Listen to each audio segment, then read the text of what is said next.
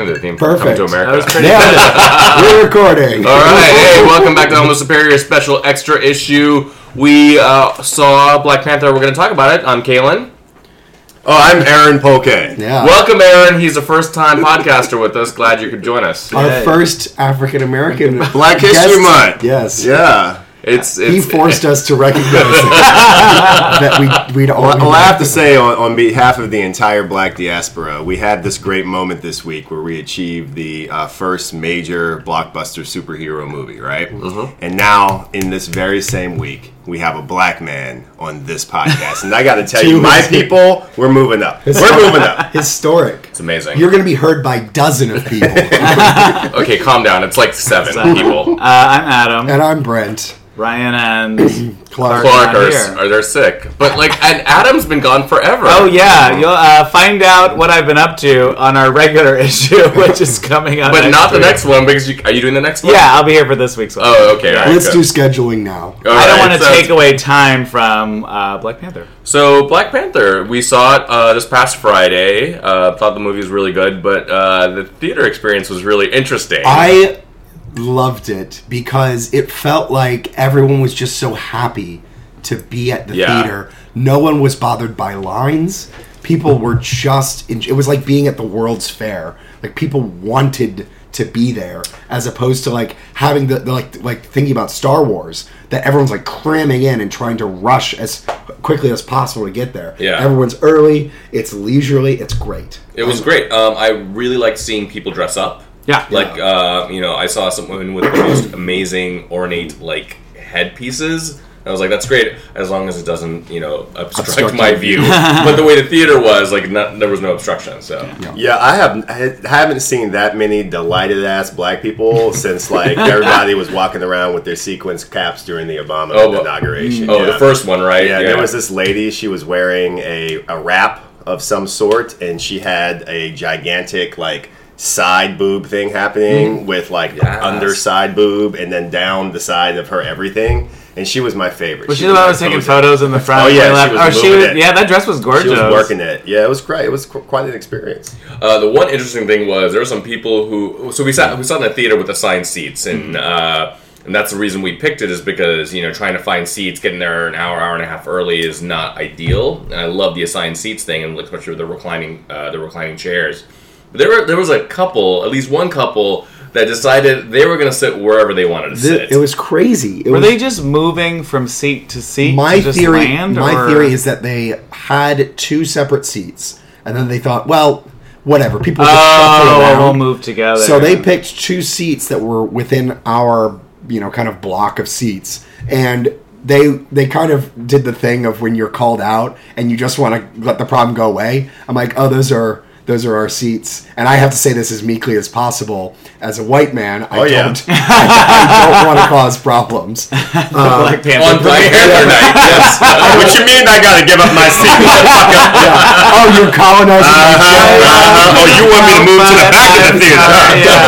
Actually, the back of the theater is the best part of the theater. So they're just like, oh, well, everyone's just sitting everywhere. It's not like a big deal. And I'm like, well, our friends are going to sit here. And they're like, well, there was some people took our seats because there was this family, and he explained this confusing story about a family being separated, which didn't quite. Which make is actually sense. the plot of Black Panther. Yeah, and also the middle passage. Yeah. Incidentally. And then Incidentally. So glad we have you on. Oh yeah. Hey, spoiler alert. So they get up, and then they go and sit in someone else's seat, and we see them get asked by those people to move out. And those people were not as nice because they were black people talking to other black people. They're like, hey, this is my seat. Yeah. Well, I actually had to have the assist from our friend Frankie. Because I'm like, hey, those are our chairs. Please don't make me the bad guy. And Frankie's like, yeah, our friends are sitting there, so do you mind moving? Let's go. Let's go, buddy. So in the first 5 5 minutes of the movie, they stopped the movie. Right. So that an usher could come in and tell people to go back to their seats. Yeah. It was the because they came over. The usher came over to us. Yes, they to came ask, over. like Andrew and I, if we were sitting in the seats, and thank God it was Jason that was like, no, we We have seats G1 through G10. We have seats. It was amazing. G1 through G10. And Kaylin, I hear Kaylin whisper, it's G8. We have seats G1 through G8. Yeah. Well, I'm like looking at my ticket. I thought it said G13, and I was like, "Oh, these are wrong. We should move." Because I was like freaking out. I was like, "I don't want to take anybody's seat. I just want to like sit down and watch the movie." So when they stop the movie to basically say, if we have to come in here again, we're turning this movie off. No, I felt like we were in kindergarten. Yeah. It's like, the Definitely teacher was like, turning everyone on was the just like, lights. "Wait, what?" We thought the movie froze. Everyone's like, "Wait." It was what? actually really fascinating to watch since I attended this movie with white people. It was really fascinating to watch white people react to this like this was something stunning because all the black people were like, "Hey, this is how this works. This is like BAPS. This is when I went and saw Medea Boo movie. This is regular stuff." And the movie theater was extraordinarily quiet the whole. It was really quiet. Yeah, I was people were paying expecting a lot attention. of give and take, a lot of live action in the theater, but everybody after we got The straightened loudest up, people were Jason and me. And Jason's we got white. straight.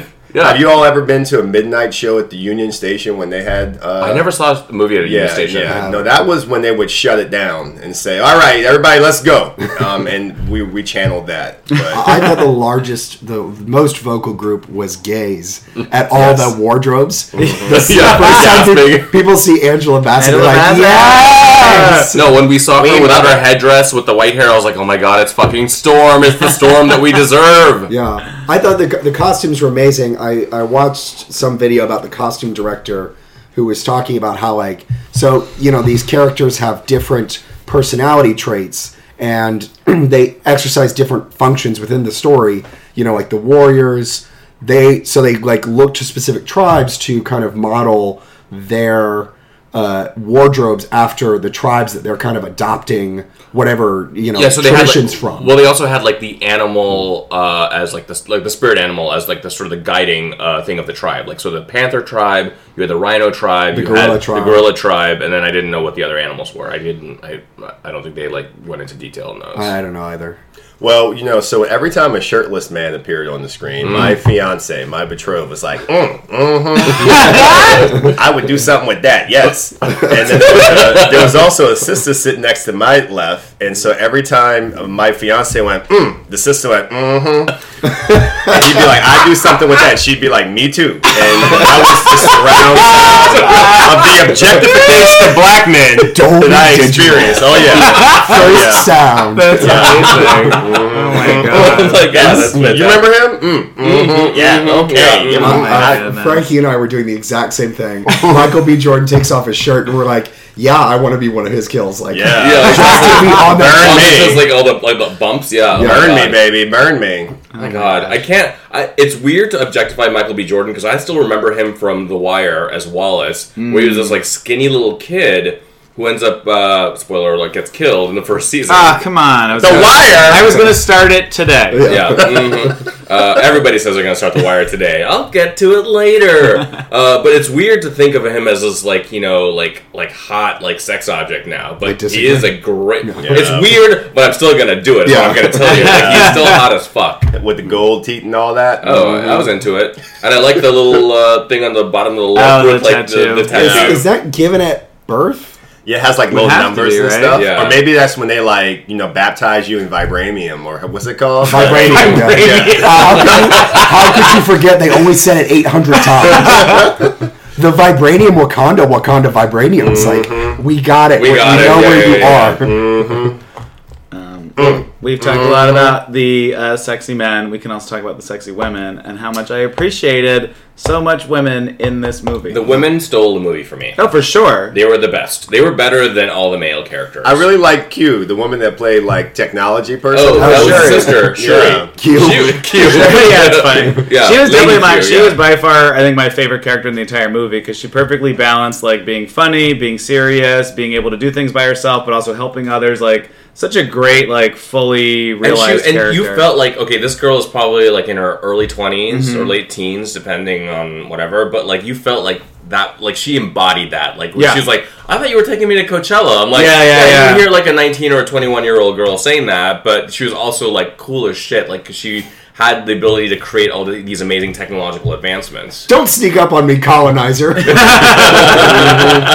Also great. My favorite character was actually Okoye. Yeah. Who was one of the Dora Milaje. Like, she was the main one that we saw. She had, like, she was bald. She had the tattoo. She's excellent. Oh, she was fierce as She's been incredible. I mean, she was incredible. Even her, like, what did she have, like 1 or 2 lines in Civil War, and like that was like she made like a strong presence of like, holy shit, like I can't wait to see more of this character. Absolutely. Wasn't that fascinating? Her problem in having to be the general and follow the rules of secession, yeah. but also have a personal. Sounds familiar, doesn't it? When you have to carry out the orders of a tyrant from the perspective now of we a get military politics. leader. Okay.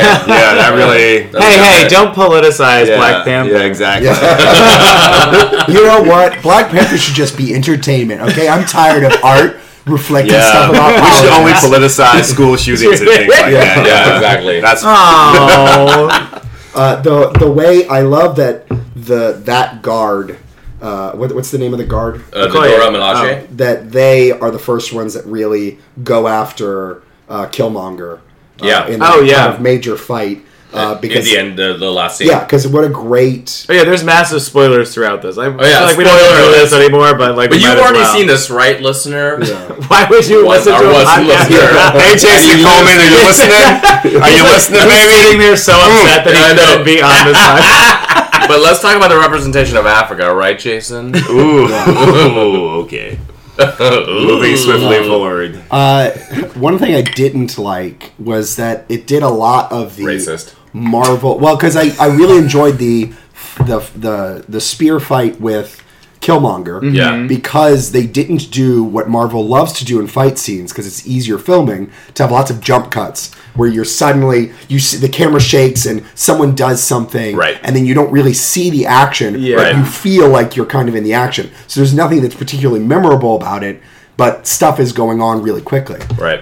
Because that definitely happened when Black Panther kind of had that, like, Batman style in the darkness, you know, And openings, yeah. jumping from person to person kind of thing. Right. I thought like, oh, this is gonna be cool. Oh, as lots shit. of close-up, like, gunshots. Lots of and, close-up. like, people flying away. Yeah, for no and you don't reason, really yeah. see what the actual action is. You just know it's supposed to be happening. Right. And I felt like that was really kind of disappointing because you could have avoided that. Well, It's just the good final fight battle choreography. scene in general is so much fun. I think it's so cool. Everyone's actively participating. People are like, I like that the battlefield is very spread out. So it's Yeah. not like, you know, you've got Killmonger fighting with Okoye, you've got Nakia fighting a bunch of like the general guards. I forget the name that it's the guy from Get Out. He's like with He's the rhino- W'Kabi. Yeah, W'Kabi is like they're like having a whole battle. Black Panther's like doing his own thing. Like I just like that the battle was super spread out and that people were all getting their own action sequences as opposed to like splitting up to go do things where certain people's pieces are less relevant than like the main character. Did you really need the rhinoceros eye, though? The rhinoceroses? Did you need them? When he blew the horn? And all It was the- pretty Yeah. fun. I thought it was actually cool. I didn't need the rhinoceros. I assume that it's a good build up to what's going to happen in Infinity War because if you've seen any of the trailers, like there's even more obviously giant battles in Wakanda that look like fucking Lord of the Rings. Yeah. But so I'm assuming it's just like a good introduction for that, like those kind of things. But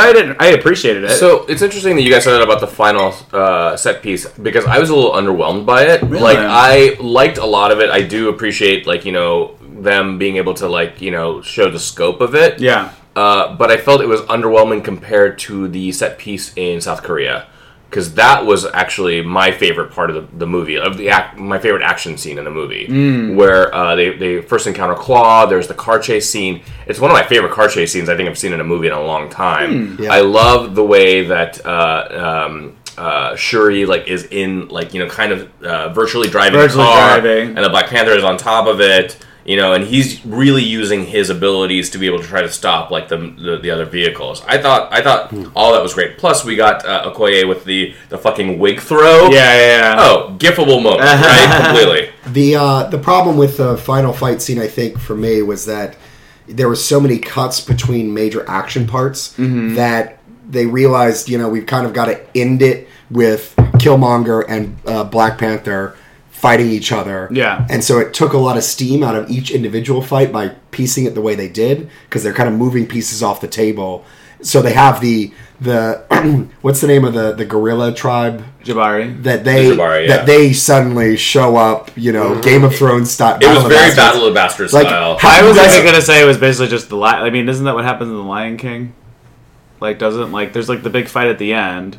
And then it's really between Scar and Simba. Yeah, and then it's the lions all end up revolting against the hyenas and stuff like that. But the lions are there. So my bigger problem. They come. Because they're like the Knights of the Vale. Yeah, fair enough. My problem is how are you surprised when you're on a plane that an army has just shown up? I mean, it was telegraphed. Maybe that's you knew it was going to happen. It's something I have to ultimately accept. Yeah. But I don't like it. But I think that I don't know. I thought the South Korea stuff felt a little bit more rote to me because I just feel like I've seen way too many. I think Wanted? Not Wanted. What's the one with Taken? No, it was the one with the young guy. The Transporter. No, the young guy's the spy. Jason Bourne? No, Kingsman. Kingsman. The second Kingsman has another car. I'm just tired of seeing people jump from one car to the other. I'm tired of slow motion. I appreciate the extra added pieces, but I think that's why I liked this battle scene more because all of the characters were so interesting to me that it was fun to watch their relationships play out on the battlefield. Okay, I can see that. Yeah. Yeah.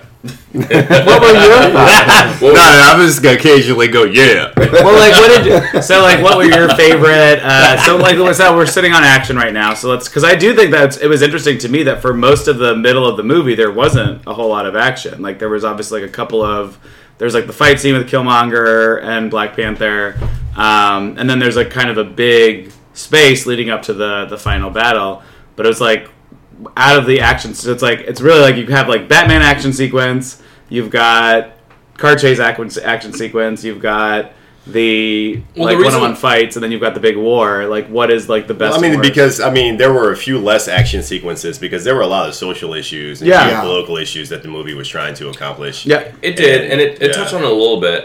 Just one thing I'll go back. I want to touch on that, but going back to the South Korea action sequence, the reason I liked it is because it felt very espionage-y, and you said Kingsman, I was thinking James Bond, Jason Bourne, Mission Impossible. And an element of Black Panther I've always really liked is he's not just a superhero, he's not just a monarch, he's kind of a very Machiavellian spy. Yeah. And that element he does it all. Yeah. He does it all. He really that element of the character wasn't brought up very much in this film for I think a variety of reasons, but it was on display a little bit in that action sequence. Well, you bring up Bond. One thing I wonder though is why did it have to be another casino scene? We just had this casino scene with Star Wars, right? And when this all started in the casino in South Korea or whatever, I rolled my eyes, honestly, because I feel like that's just such a dependable fallback. We got to go find so-and-so. We're going in. We're all going to put on our tuxedos. No, it's a way to show off you're dressing up. It's a trope. You're right. Yeah. Well, and I guess the benefit that the movie has is that this is the first time you're getting to see a lot of people, a lot of black people depicted in those situations that they would have normalized gotten. I guess in Star Wars you do have that because you have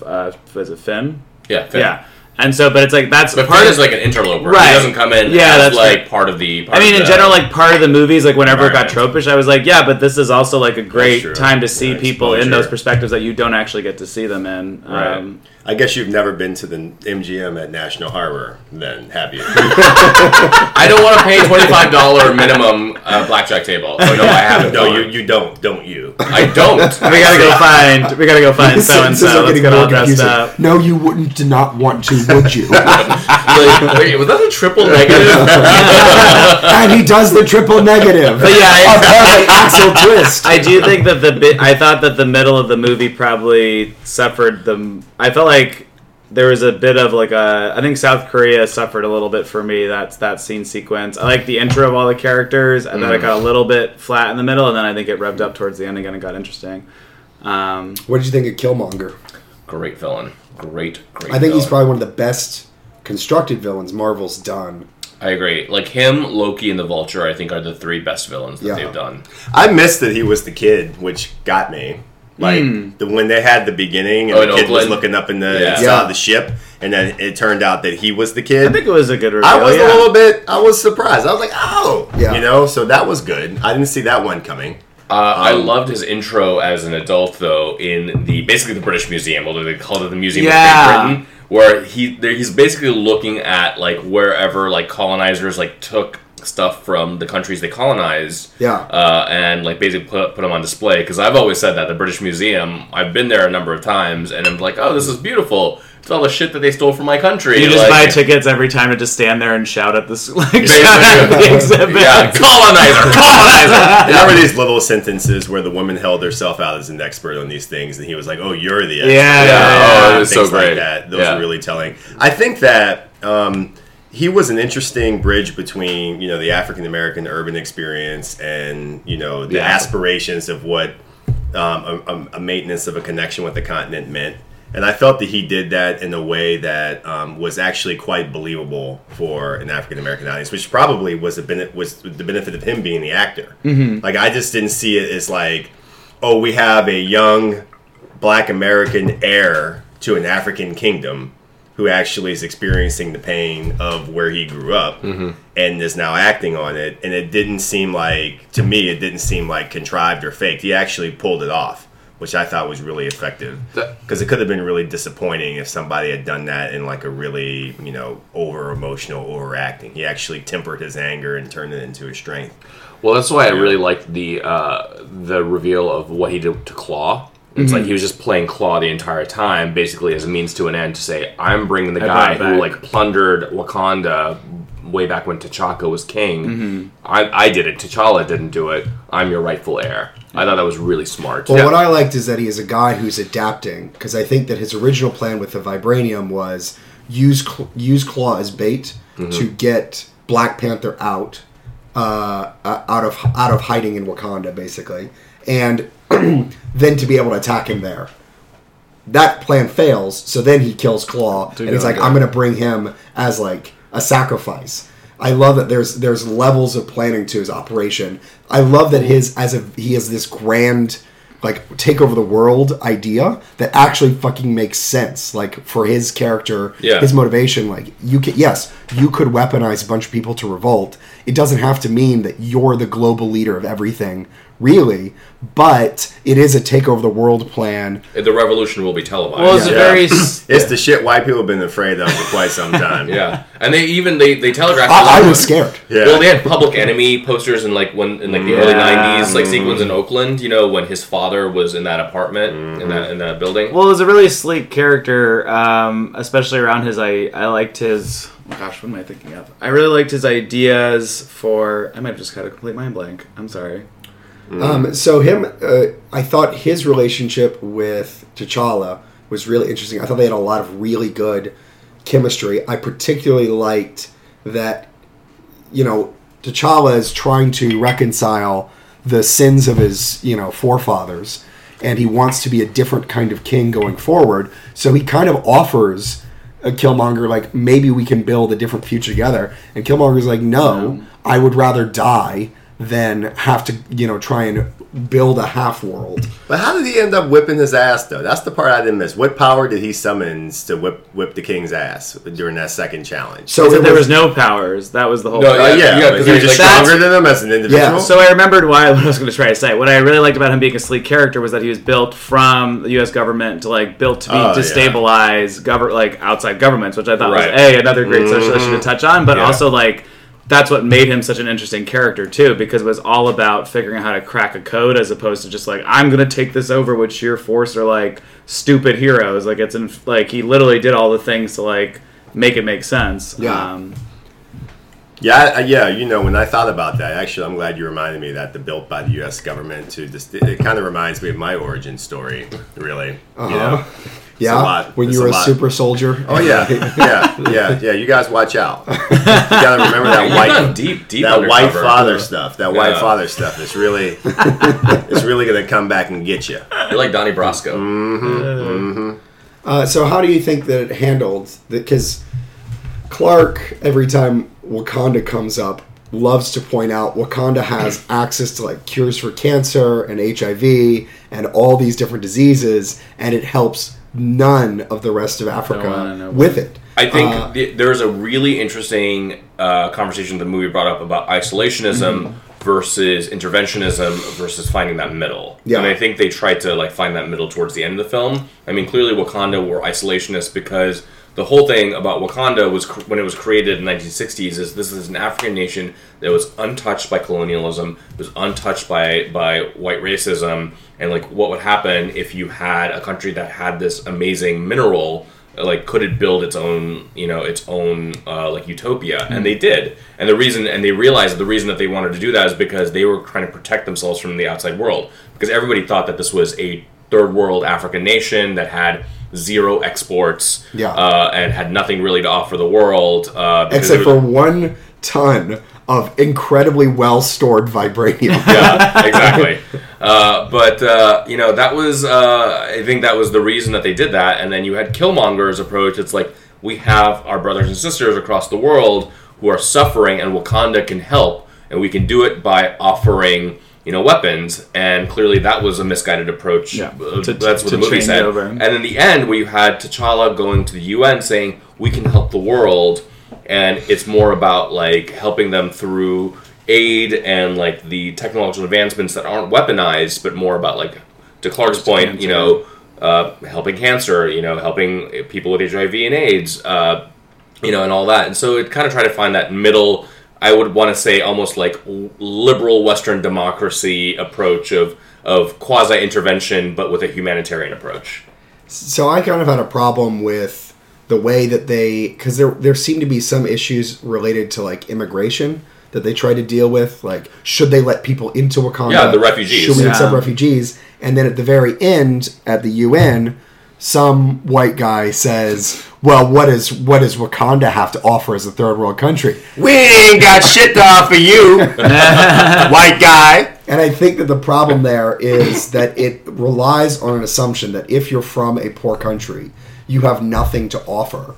And, there are certain people with that perspective. But I think... Well, and they said farmers, too. So it was like, what could a bunch of... I think that was the line. It was like, what could a bunch of farmers offer? No one ever asked that country to Slovenia, though. That question is Slovenia. Yeah. They were offering us the first. No one's asking that about Sokovia. Yeah. Yeah. Well, you could be a farmer in those clothes, right? Yeah. I think in general, we kind of touched on a lot of the socialists that it's bringing up, and I'd be interested to like hear your take on it. It's like, I thought it was like a good, like, 101 to many issues, and some of them that many people may not be exposed to or think about or go deeper on. But like, I almost do wish that it maybe chose a couple to focus more specifically on, just to drive a deeper takeaway. It's still a Marvel movie. Yeah, of course. It explores the tension of like the benefits and desired. The benefits perceived of going at it alone. Like, you want to have an opportunity to go at it alone and have an Africa free from colonization. But then the reality that in the world there is no going at it alone. Like, everyone always has to be dependent on the other. Right. And what's happened has happened.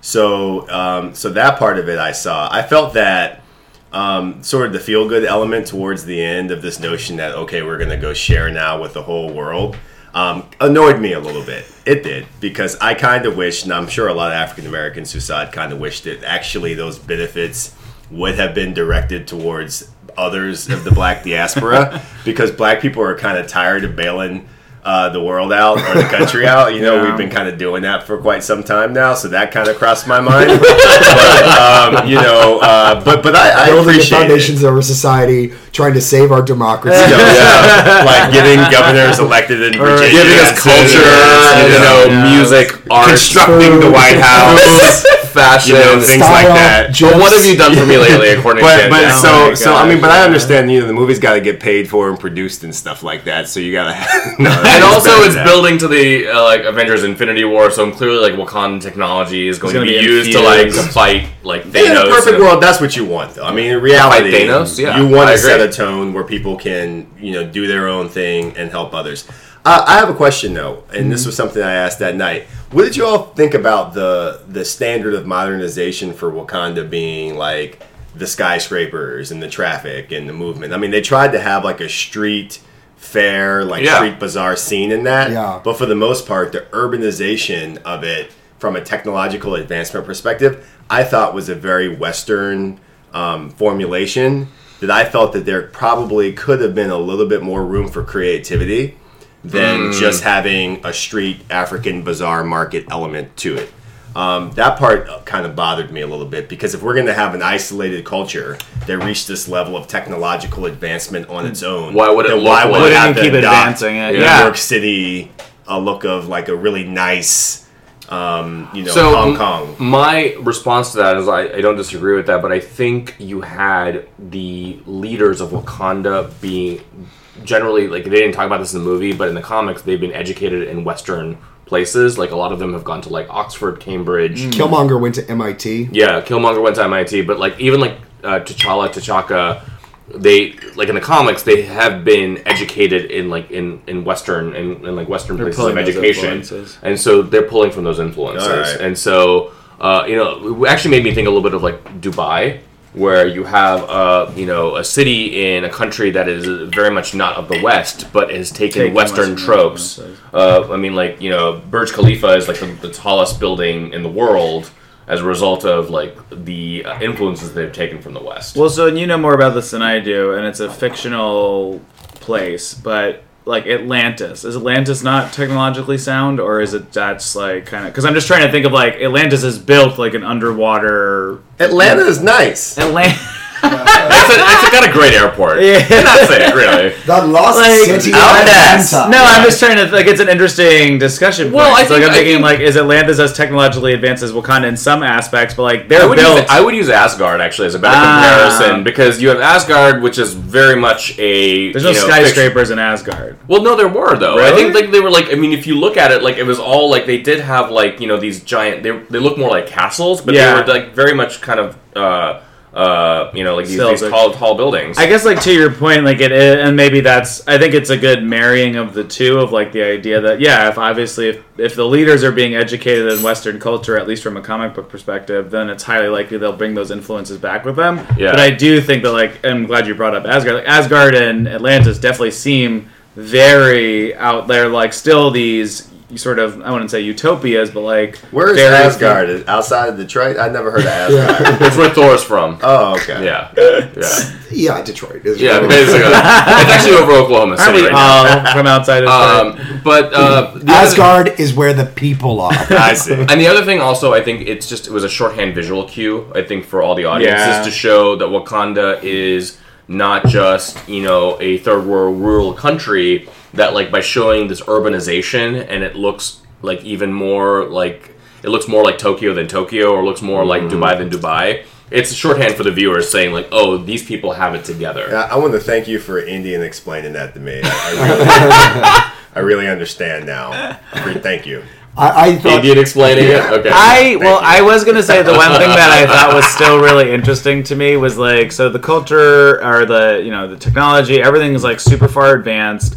I did think it was still odd that there had to be this, like, idea of, like, at least a battle to disarmament or a battle to death about taking over the, like, T'Challa had to fight the Jabari leader, and then also they came on, like... Oh, I think that was the tribal element that was like that was a tradition of that culture. Right. Why did they keep coming at them, though, in the little semicircle to push them off with the spears? That made me mad. It Get was them just moving like the fight. the idea was to just make the fight closer and closer. Well, until was there it a was cue for winner that? How do you chosen. know when to step? Like, one side stepping, Well, I the think other that's side why stepping. That made me really nervous. I think that's why they had both sides, both of your supporters doing it. So if Half and one half. side moves forward, the other side will move Yeah, but Are if you I was talking on one side, I'd be like, let's keep moving forward, y'all. Are you And then talking- everybody moves are you talking forward, and about then the we just final push- battle scene? Or are you No, talking No, about like the first little challenge challenge. for Oh. the king, the throne. Like, I mean, I Jabari. get, like, that's the way that plays. This just sort of, like, sits in my mind of, like, if you forecast all of these great things that this country has done, and, like, how intelligent all the people are, like, it just seems like there would be a different method than, like, a fight to the death to choose a victor. We still have an electoral college in this country. I mean, that's fair you know enough. what I mean? Yeah. So, Yeah. like, Wakanda is rich in resources, which in development economics puts it almost at a disadvantage, because really resource-rich countries Don't have. tend to not do super well. They have the natural resource curse. And they also have a monarchy, which Yeah. doesn't Right. tend to do well for... Yeah, fair enough. It's a monarchy that's based on, like, tribal warfare. Well, and or I- internal tribal warfare. I thought it was really interesting that there was that Washington Post article that you had sent Jason, and then I, like, subsequently read in regards to, like, apparently I mean, this is what I read in the article, was that in Africa there's still a lot of tribal elements to even the selection, like the democratic process or like the election process, is that like you'll never be able to, I mean, that's kind of true in the US as well, but like people's tribes indicate who they'll always vote for, like they won't change as a result of issues or otherwise. Well, I hope that like interest in this movie, because it's clearly really doing really well, it's getting great reviews, people are excited to see it, invigorates interest in reading the Black Panther comics, because there are runs that are absolutely great. Currently, Ta-Nehisi Coates is writing the current run. He's a very accomplished writer. I love his stuff. His comic book writing, I didn't initially like it, because I think when people come from outside, I've said this before, but come from outside of comics, when they start writing comics, like they have a hard time adapting to the medium. Because you like Guggenheim? What? Like Guggenheim? Oh, get the fuck out of here. The rule of boo! Sorry. No, but it's like understanding that comics is a visual medium, and so a lot of prose writers come in, whether they come from being novelists or being like columnists or essay writers like Ta-Nehisi. The word is columnist. Go on. Columnists is like they have a hard time adapting to like a visual medium like comics are. Yeah. But his run is apparently it's gotten better from when it initially started. But my favorite run is from the late 90s, early 2000s by a guy named Christopher Priest. Vulture did a really good piece on him recently about the guy that made Black Panther cool, and they really focus on the intra-politics of Wakanda and how like T'Challa becomes king, and they had to deal with that, and they deal with the negative aspects of him being monarch as well. Yeah. And what I liked about that run that I didn't see as much in this film, and I had hoped to, was to show that T'Challa is a calculating, cold-blooded bastard. And it's one of my favorite aspects of the character. Like, he's ostensibly a hero, he's a monarch, he's a spy, but he is he's objective. He's an analytical. He's very Machiavellian. Like there was makes one a really great meatloaf. There's a scene that has like it's between him and Everett Ross, the guy that Martin Freeman plays in the movie, and Everett Ross was introduced in that run where he plays like a liaison to Black Panther and Wakanda in the U.S. government, and the State Department, and like he finds something in like T'Challa's like desk, and he's like, "You have a plan to deal with Galactus? The fuck? Like you're like the king of this small African country, and you know how to deal with the Galactus, the biggest threat to the Marvel heroes there is." Well, isn't he the only comparable person? Like he's the only comparable person to Batman in the Marvel universe, right? He is, but he is very much like Batman if Batman were like a king, right? And then he has like an adversarial relationship with people like Namor, who's the king of Atlantis, bringing up Atlantis. He had one with Iron Man a little bit. He's had one with Doctor Doom, who's the king of or the monarch of Latveria. So like that element of it was really brought up in the comics, and they touched on it a little bit in this movie. Are they getting another movie? I mean, like Black Panther. I hope so. Oh yeah, they want Ryan Coogan, the director, to come back for the second one. I mean, like that's I think to your point, like this is, and I was actually going to ask this question because we talked about like a lot of bits and pieces of the movie. Like I'd love to understand what people actually thought of the movie overall, and so I really liked it, and then I still felt like it was a bit of it wasn't an origin story per se, but it still was, because it was the assertion to the throne, which was unfortunate. But I think overall the pieces of like seeing new players and more similar roles, and just in general, one of the big things that I really loved about this movie was that it really did like take the combined effort of all the people involved to actually see success. And I feel like that's you did correct me on this on the Throne Ragnarok before we started this podcast, that it's true. Like, I'm so glad that these movies are moving beyond this sort of like individual savior. This hero is the only person that can do anything about Galaxy. It. And just moving towards this like everybody can, now there's like everything is a team effort, because that's how you get different perspectives in film. That's how you get different characters, and that's how you get people excited. One thing Barack Obama didn't get credit for was that he too had a plan to deal with Galactus. He did. I know he did. The secret plan for Galactus. Kalen's like, I'm not surprised. I'm not surprised about it at all. Yeah, no one ever talks about it. Nobody really ever talks about it, and it's unfortunate that they underplay that. I liked that they didn't bring in Bucky the Winter Soldier until the final post-credits sequence, because I was momentarily worried, and I shouldn't have been, but I was momentarily worried that he was going to bring him. They were going to bring him in because he was in Wakanda at the end of Civil War, and to be like somebody who was fighting on T'Challa's side. And I was like, a white what savior complex? Exactly. What a terrible message to send. Jesus with a cyber metallic arm. Yeah, exactly. Who can catch really fast shields. Yeah, I didn't know who that white man was when I watched it. But at the end, when we're all excited about this white man, I was like, That's yep, that's what Adam and I went for. Yeah, you remember I had to run to the bathroom and I was like waiting. I was like, hurry up. And they showed me the white man. I just immediately went to the bathroom. You didn't even... I thought you meant like... Yeah, right there. Yeah, I just lost my stool. Yeah. Oh my god.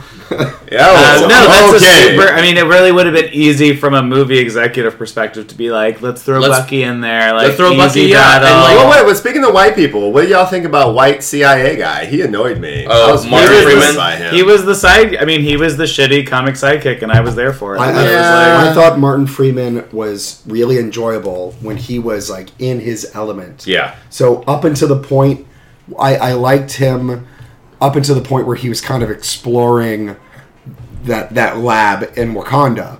And then after that, he became like this Hero, character that just kind of sat around and followed everyone everywhere. No, but then when he had that scene where it was like he's putting his life on the line because he keeps getting shot at, but he's going to finish the mission. I was like, I have no time for this. I genuinely believed that they could have killed him, which gave a little bit of wanted him to stakes. die. I was ready. I was expecting. I was prepared. I didn't want him to die because I thought, even though I don't like how he's just kind of, White lives matter? Oh, why can't he die?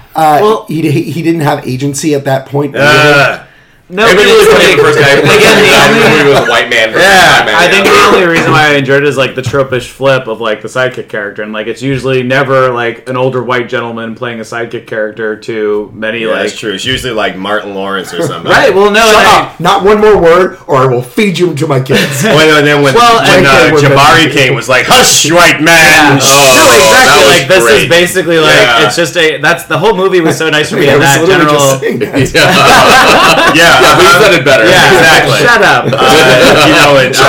It really gave me a lesson for living because Jason's going to experience that many times. Oh, is that like in your like wedding vows? Oh yeah. Shut up, white man.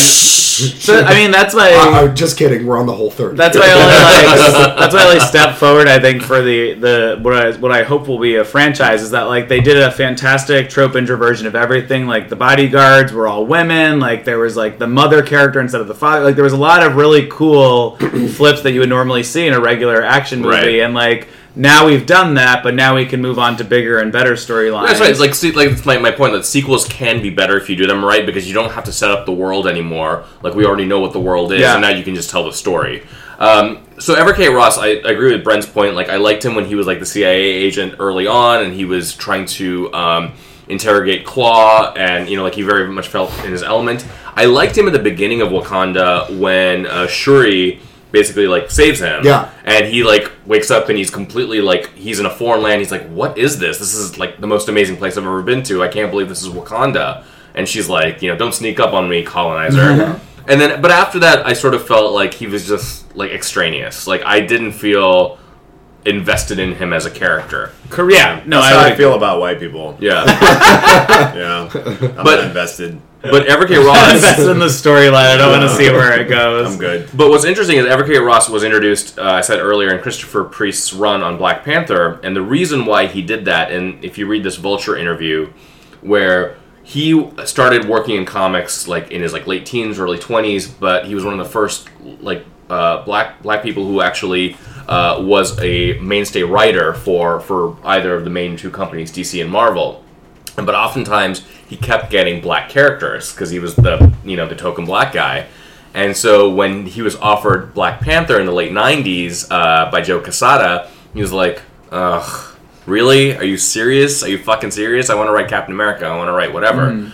But he created Everett K. Ross because he originally was the main character of the Black Panther series. Because everything was sort of through the point of view of Everett K. Ross as the State Department liaison to Wakanda, bringing in T'Challa to the United States. And so T'Challa was almost like this, like, otherworldly, like, uber competent individual, monolithic character. That makes sense. And so, the narration was told. It was kind of told like in a Quentin Tarantino style, like out of order. He was the Ellen Page of Black Panther. Ellen Page, what? From Inception. He's like the expository character.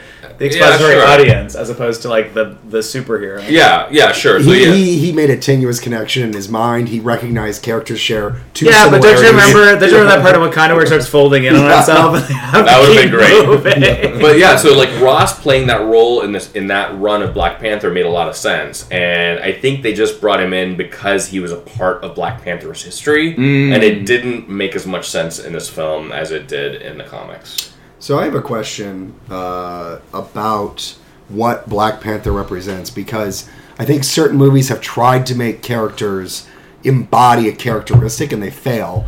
Like Superman is supposed to represent hope. But Not anymore. I think that Wonder Woman's done a much better job. Yes, yeah, of I it. agree. I think Iron Man represents kind of this like distant irony and like snark, like hyper intelligence to the point of condescension very well.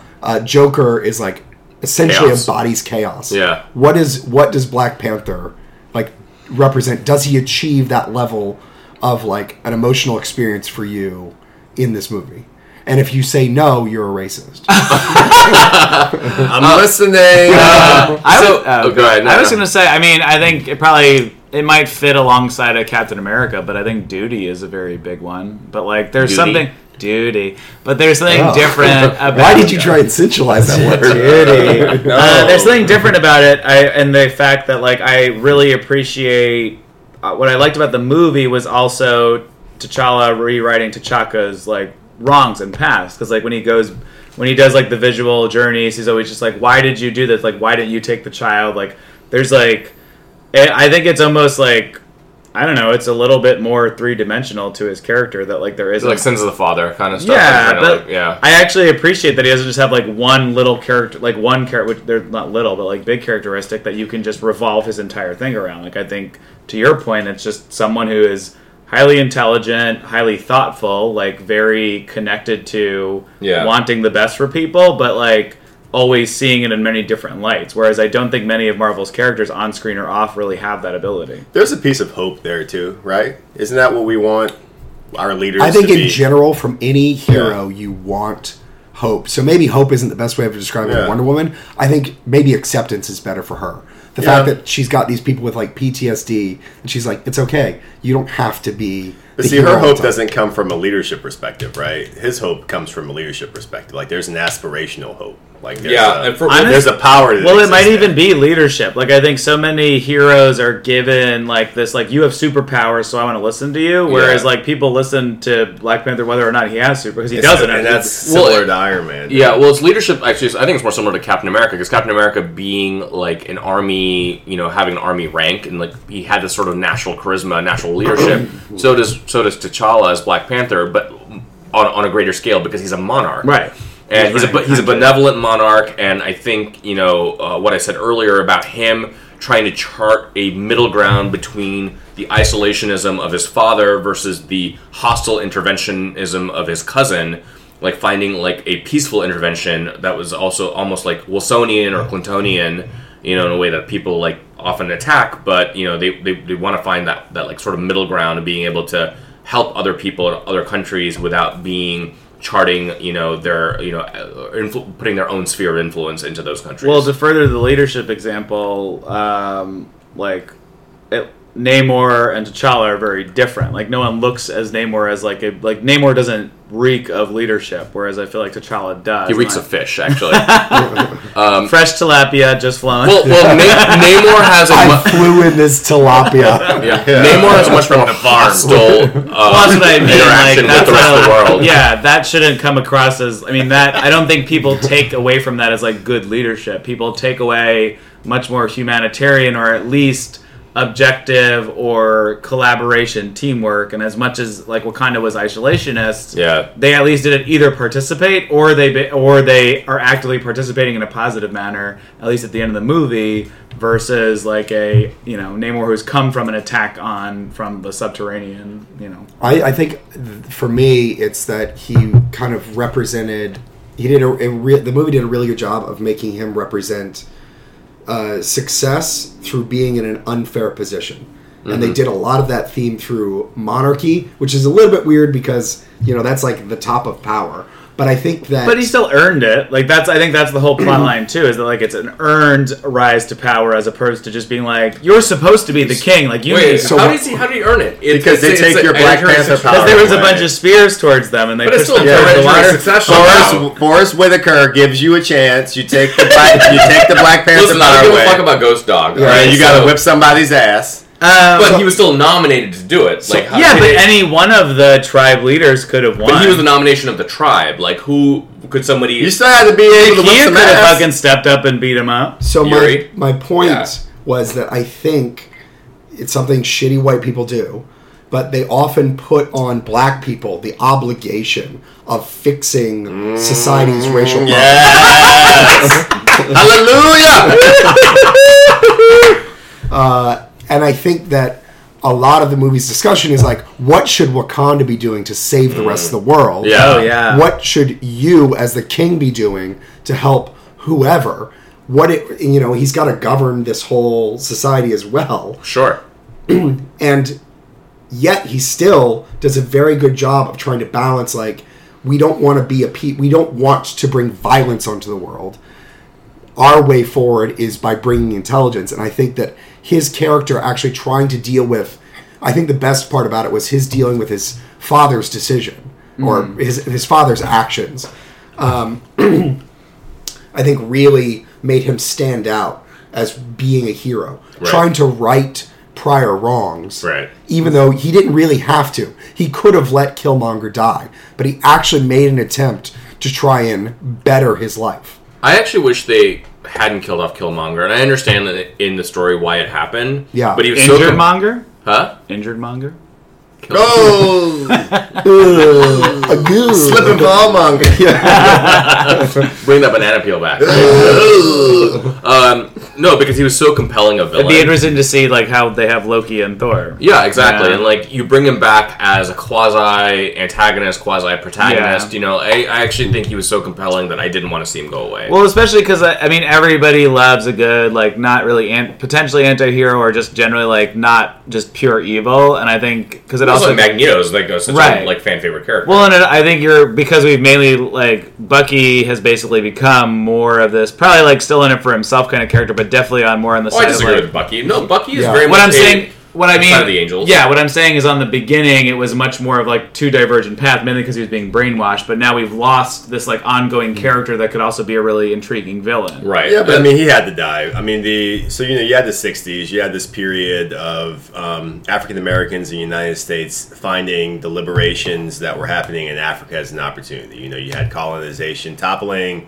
You had a whole new generation of leaders that were gaining power in numerous countries in Africa. Right. But what ended up happening was that period resulted in just about all of them ending up becoming, despots themselves, Right. or agents of the Soviet Empire. or of the continuous colonization, Right. for the purposes of mining their minerals and such. So I felt that the beginnings of that, which was like the theory that if African Americans connected to that power, that we could find some of our own strength, and that made sense. But in the end, having the conclusion being Wakanda would come to Oakland, and then build something there, was actually what needed to happen to bring the tale up to the modern context. Because you had so many revolutionaries in the United States in the '60s actually relocate themselves to these regimes to try to create that power there, and it just didn't happen.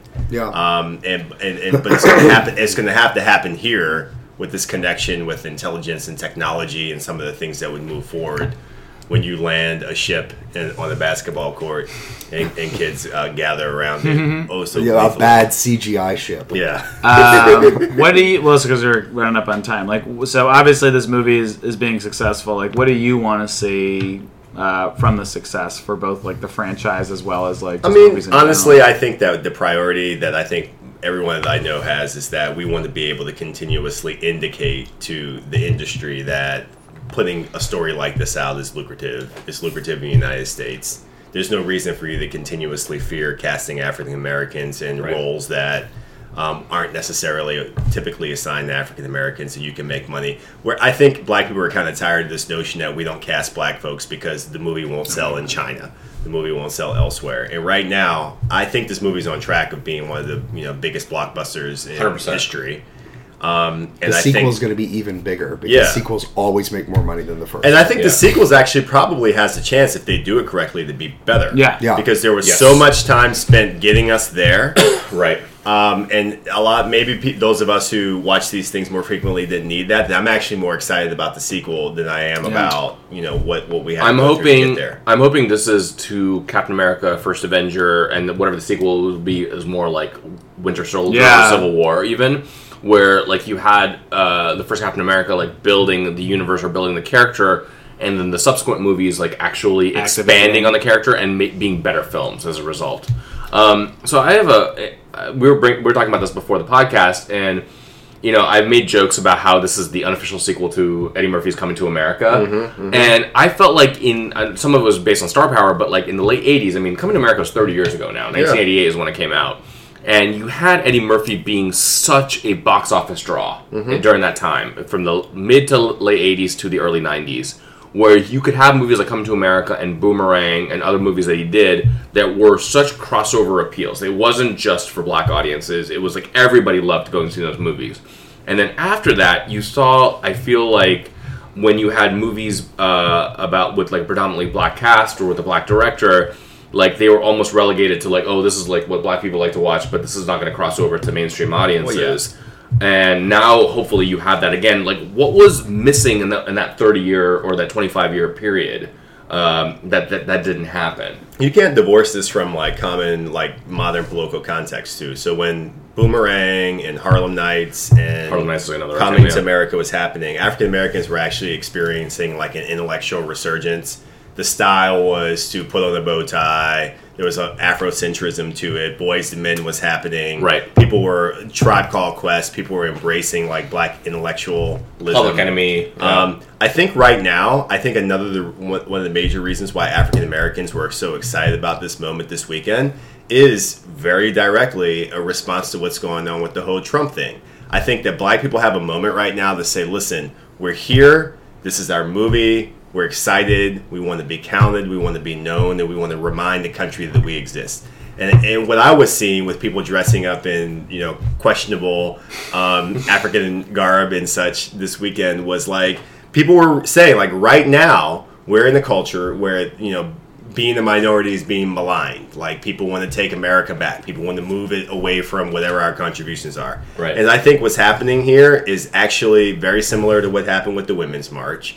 It's very similar to what's happening with Adam Rippon with the LGBT in the Olympics. Yeah. I think that each class right now, what's happening with the protests that are happening with the DACA, everyone's just trying to say right now in this moment, and I mean the movie was completely and totally peppered with so many instances with militarism and with someone who comes and takes power and then they burn up all the customs and norms that allow someone else to take power and stuff like that. And I think all of that is connected. And I think that this moment could continuously translate to a new moment that existed, which you were just talking about in the 80s and such, where black people were like reconnecting themselves with and recentering themselves with their importance and their centrality in the larger American story. But then this time also saying that we're all part of it, which was really, I think, a very laudable aspect of this movie to have that level of separation, but then to still connect it back to the larger feelings of progress. So that was good. One artistic way forward, I think, that I'm hoping for is not anything that happens within the Marvel universe, but that organizations like Netflix or Hulu or whatever see the value of Afrofuturism and that they use that in just completely different media. They make television shows like Altered Carbon or whatever that are from an Afrofuturist perspective, because I think that there is already a white audience that is tapped into the idea of sci-fi that is thirsty for different perspectives on that kind of world. Right. You know, the Aaron Polke story, I think white audiences are definitely tapped into that. Is that your autobiography? Oh, yeah. The Aaron Well, Polke considering story. your presence on social media, I would agree with that. Yeah, let's do that. Well, so to your point about like Netflix, especially, I mean, it's not Afrofuturist, but it's like Luke Cage, for example, as being part of like the Marvel yes. Netflix shows. Like the show is flawed in my opinion, but it is a show that has a black protagonist, that has black antagonist, like and a predominantly black cast. I think that was really great. And I hope we see a little bit more of that, of those kinds of characters. Black Lightning now on CW. I've seen the first episode. It's not bad. Like I hope it gets to be a better show. It's not a great show. Well, It's not great, also- but that's like CW quality more than Yeah. anything Well, yeah, and I'll else. put this because I think that's the same thing with like Black Panther. Is like I walked away really enjoying that movie, and like, is it the best Marvel movie? No, but I also don't think it's required to be the best. Like any of these like new like these things that are coming out, like none of them should be required to be that much better at upper echelons of like any other media that's currently Yeah. produced. And I feel like I mean, that's we're used to having to put in twice to work, though. So No, well, that's yeah. like. I mean, I know that's completely true, and like, I mean, it's funny, but it's like sad. yeah, it's but like is it each 4 of times these as good as the original Iron because Man? I know for like I just like it's just sad because it's like that's the sort of because I kept having to like sort of pull myself where I'm like I'm really enjoying this movie, I wish these things, but I'm like, yeah, it's not required. Like even the going deeper on social issues, no other Marvel movies have social issues to begin with. I was like, there's no reason that it needs to do everything. It doesn't need to do everything. Yeah, Exactly. and so it was a very, very good movie with a few flaws in my opinion. Yeah. and some of it actually, most of my flaws of the film are some of the green screen stuff. Yeah. Like the CGI some of the CGI was a little not great. To me, it was like a solid 8 to 8. It's like with Save some time. Don't include the rhinos. Maybe focus on some other elements. Yeah, I actually like the rhinos. It runs. I need 'em. It ran along with me for like Civil War. I think Ragnarok, Guardians of the Galaxy. The first one? Probably the first one. To me, like Winter Soldier is still the best Marvel movie that they've ever produced. I think. Really? Wow. Yeah. Winter Soldier's your favorite? Even more than the first Avengers? I mean, the Avengers is fun, but it's still like a fun action movie. I really liked the espionage effect of. It was like 3 Days of the Concord. The Condor. Concord. The The Concord. Concord. And so, yeah, it's like to be able to produce that movie and have it have to be able to I'd be produce like drinking. an 8 to 9 out of 10 movie with like this kind of like this cast, that like the amount of diversity in the movie, like just everything about it is like it is such a the financial success of it currently, like Right. everything just reads. So it just makes me so happy that it's like doing. Everything is like gangbusters, clicking, yeah. it's clicking up, and it's a good movie to boot. Like it's like everyone, like it's a decent movie that I would say if you love action movies, go fucking see it. If you like there's so many reasons to tell someone to go see this. So movie. the one person who reviewed this poorly, do you think they're just like the most hated person in America right now? David Duke. David Duke. Yeah, exactly. Well, and, like, I I'm think- waiting for Donald Trump's review of this film. They represented Claw in a bad light. Josh Trump has been like, yeah, There's you bad know. people on both sides. So Yeah, exactly. I'm down battle. So overall rating, favorite character, Ooh. MVP. That bald head general. Oh, Okoye. yeah. She's- Okoye. what's Yeah, her she name? was my favorite. Okoye. I liked her. She's so that actress is so like She's so she has so much presence. When she basically told like T'Challa at the very beginning, "Don't freeze," I was like, "I fucking love Yeah, you." yeah. It's like, yeah, like I know, like what you're up, like you freeze when you see Nakia, Yeah. like you're gonna I be. love how intense she was, but then when his sister joked with her, she's like, "Yeah, he froze." I'm like, that sudden break showed so much complexity. You know who else I love? That old black lady who was just sitting there looking like, the whole She She was great. Yeah, she was 127 years old. Yeah. I loved her. Every time they put the camera in, she was like, no, Marvel's doing a sir. whole spin-off No. of her. I do hope, like, yeah, they make a sequel. I do hope they'll play with more because it's like we got a lot of the Jabari tribe, but I'd love to like Yeah, see they'd be like, you know, Estelle in the sequel. Or the guy in the green suit with like the Yeah, thing. yeah. Like he looked like like They Black did really. Riddler It a was little really bit. nice design. Like Estelle everyone, spends 45 minutes putting on her stocking. It very much felt like a role playing game because each of like you could tell who were the main characters even if they didn't have lines. Like everyone was like Yeah, the dude with that ornately thing on his designed. lip. Exactly, yeah. Yeah. People were Oh, ornately designed. that guy was captivating to watch. I'm just like, what the fuck's he gonna do next? He's wearing the Riddler suit. Yes, he was Yeah, Black that's right. Riddler. It was very It was all exactly, green and suit. black. Yeah, What's he gonna do? Everyone wanted to laugh every time he came up on the screen, but everyone was afraid to laugh because they'd be the guy that laughed. So I just laughed to myself. I would definitely give it a solid 8.5 out of 10. Oh! And then I would say Shuri was my favorite character. Who? Wait, 8 Sure. point what? 8 point. 8.9?